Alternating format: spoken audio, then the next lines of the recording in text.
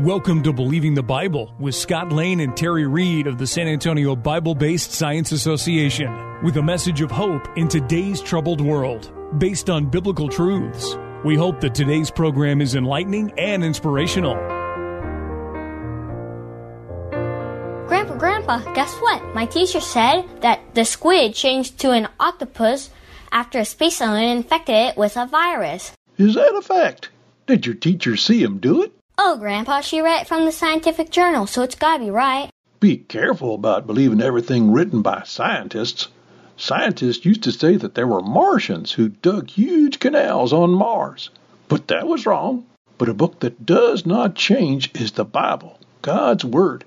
It's never been proven wrong. When your teacher tells you about space aliens causing evolution here on Earth, you gotta ask her, how scientific is that statement?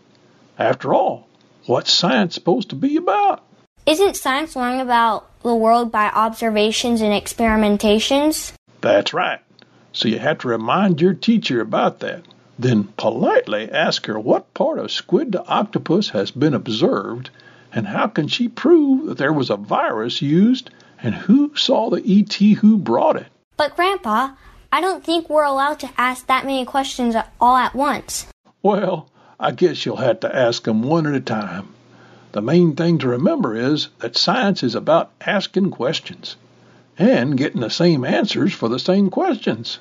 Now, it's not a science book, but the Bible will give you consistent answers to your questions.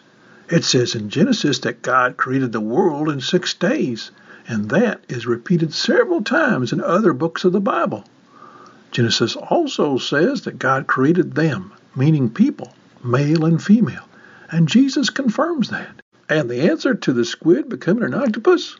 Well, that answer is still in Genesis, when it says that God created each animal after its kind, which tells you that he created the squid kind and the octopus kind on day 5 in the beginning. So one did not change into the other, and that's a fact. Welcome to Believing the Bible. This is Scott Lane with Terry Reed, Dr. Carl Williams, Dr. Daniel Harris, and our producer, Ed Salzwedel, all directors of the San Antonio Bible-Based Science Association. We are here to reassure you can believe the Bible from the very first verse. Today we're going to talk about squids possibly turning into octopuses via space alien DNA. This brings in Matthew Cherhati a few months ago gave us a great set of data on this. He's done research, in fact, that shows that squids and octopuses are so different from one another, they are different kinds, which fits into the biblical narrative, which fits into what the Bible tells us. But this whole thing now inserts itself into the attitude of panspermia, of life coming from outside the earth, etc. Because they can't explain it here. Why? Why even go into panspermia? Why try to transport this somewhere else? I think Dr. Crick, Watson and Crick, who discoverer of DNA, was the first to admit publicly, I think, that the DNA molecule was so complex that it just couldn't have occurred spontaneously. It had to have had help, and maybe it came from outer space. But not God, just somebody from outer space. Well, one of the things that Frick noticed was that, and remember, this is not a science nothing. This is a guy who was one of the co-discoverers of the design of the double helix structure of the DNA molecule. But upon looking at the physics and chemistry of this planet, he said life could not have evolved here. And this guy was not a creationist. This guy was not a believer. That's correct. And yet he said, well, we have to look somewhere out there.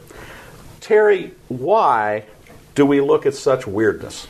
Well, Professor Richard Lewontin, a geneticist, he actually gives us explanation. He says that the scientists will accept these explanations, and he says, quote, in spite of the patent absurdity of some of its constructs, and he goes on to say, because we have a prior commitment, a commitment to materialism. And then Scott, it's philosophy, it's not science. Exactly. Yeah, materialism is the philosophy that matter and energy are all that exist. In other words, no God, no supernatural, none of that. And then Scott C. Todd with the Department of Biology at Kansas State says, Even if all the data point to an intelligent designer, such a hypothesis is excluded from science because it is not naturalistic. Of course, the scientist as an individual is free to embrace reality that transcends naturalism. So, in other words, anything but God. Anything but God. Now, this would have been better probably if we had gotten Dr. Cherhati back to us today, but let me give you the background of this whole discussion for why they even start talking about space alien DNA. One of the basic ways that evolutionists think that one thing evolves into another is by gene duplication, that a gene is duplicated from one generation to another and changes, is mutated. The problem is when you look at the squid DNA and the octopus DNA, their genes are so very different it couldn't have occurred that way. They have a ton of what are called de novo or out of nothing genes. And we're not talking a few, we're talking thousands of these genes which seemingly come from nowhere. So it doesn't even seem plausible. It not seem plausible, cannot be plausible. All right. Therefore, space aliens. Therefore, they had to have an injection from somewhere else because it makes no sense. Now, when they see these very different things, because octopus DNA and just the octopus itself is so different from all other mollusks, from squids, from everything else, that they start talking about something called convergent evolution. Now, that's a term that's used in evolution when they can't explain why the same thing was put in this sea creature as opposed to this vertebrate on land. But the creationist has a fairly easy answer for that. Both of them had what? The same designer. The same designer. And he had purposes for what was going into one land animal and the same purpose for that sea creature. And so he simply took the design that he already had made for one of them, took it right off the shelf, and put it into this other one. The concept of convergent evolution is contrary to the theory of evolution. The theory of evolution that it's all random. Yeah, my Kia Soul has a lot of similarities to a Rolls Royce. That's not what I see in the commercial with those gerbils pushing the thing along. You are listening to Believing the Bible. This is Scott Lane with Terry Reed, Dr. Carl Williams, and Dr. Daniel Harris. If you would like to learn more, go to sabsa.org. That is SABBSA.org. Today we're talking about the lunacy of believing that, well, we can't explain the evolution of octopuses by evolutionary processes, so it had to be injected from outside, from space. Why can't we just accept God designed it? Because it looks designed. Why can't we? That would mean that you'd be accountable to somebody. Might have to fess up your sins. Oh, now we're getting a philosophy. Now we're definitely meddling. So that's what Christians are supposed to do. We're supposed to meddle a little bit. If we don't meddle into the social ills of the world, then the world will never know what the cure for their illness is. One of the interesting things about science is it's supposed to be about what we observe. It's supposed to be about what we can test. It's not supposed to be about what we can dream up and just say, well, and give just a just so story about that. And yet, science today is getting to be fairly famous for that. How much dark matter have we observed? Zero. That's why it started. Yeah, it's supposedly. I find it on the side of the road all the time. Gotta watch out for it. It'll snap your. Yeah, it'll crush your exhaust pipe. Who was the astrophysicist who just died? Hawking. Supposedly a huge person in the field, and one of his big answers for where everything came from was the multiverse theory.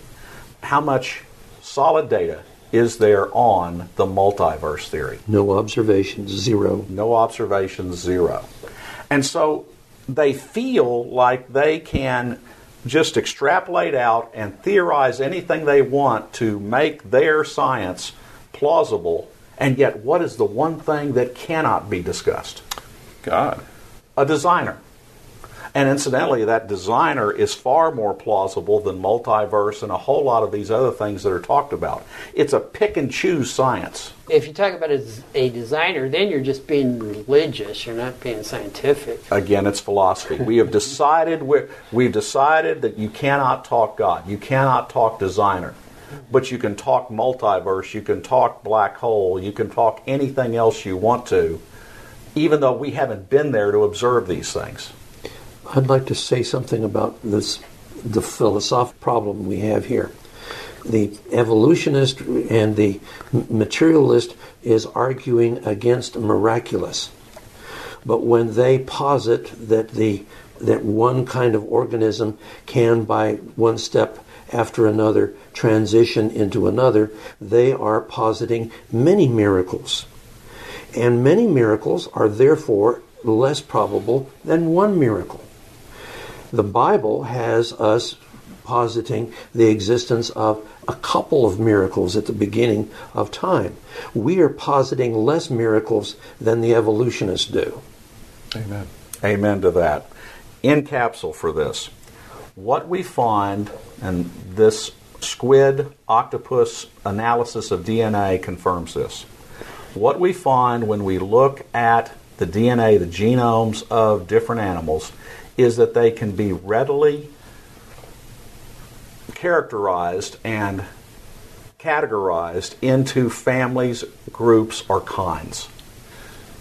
The evolutionary theory is that one thing slowly developed into another, but we don't find those transitions that we should be finding in between them.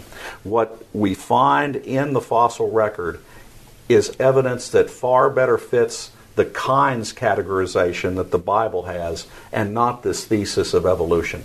And yet, that is almost something that's forbidden to be discussed. It's forbidden because, as Dr. Williams noted, it makes you responsible to that designer, to that God.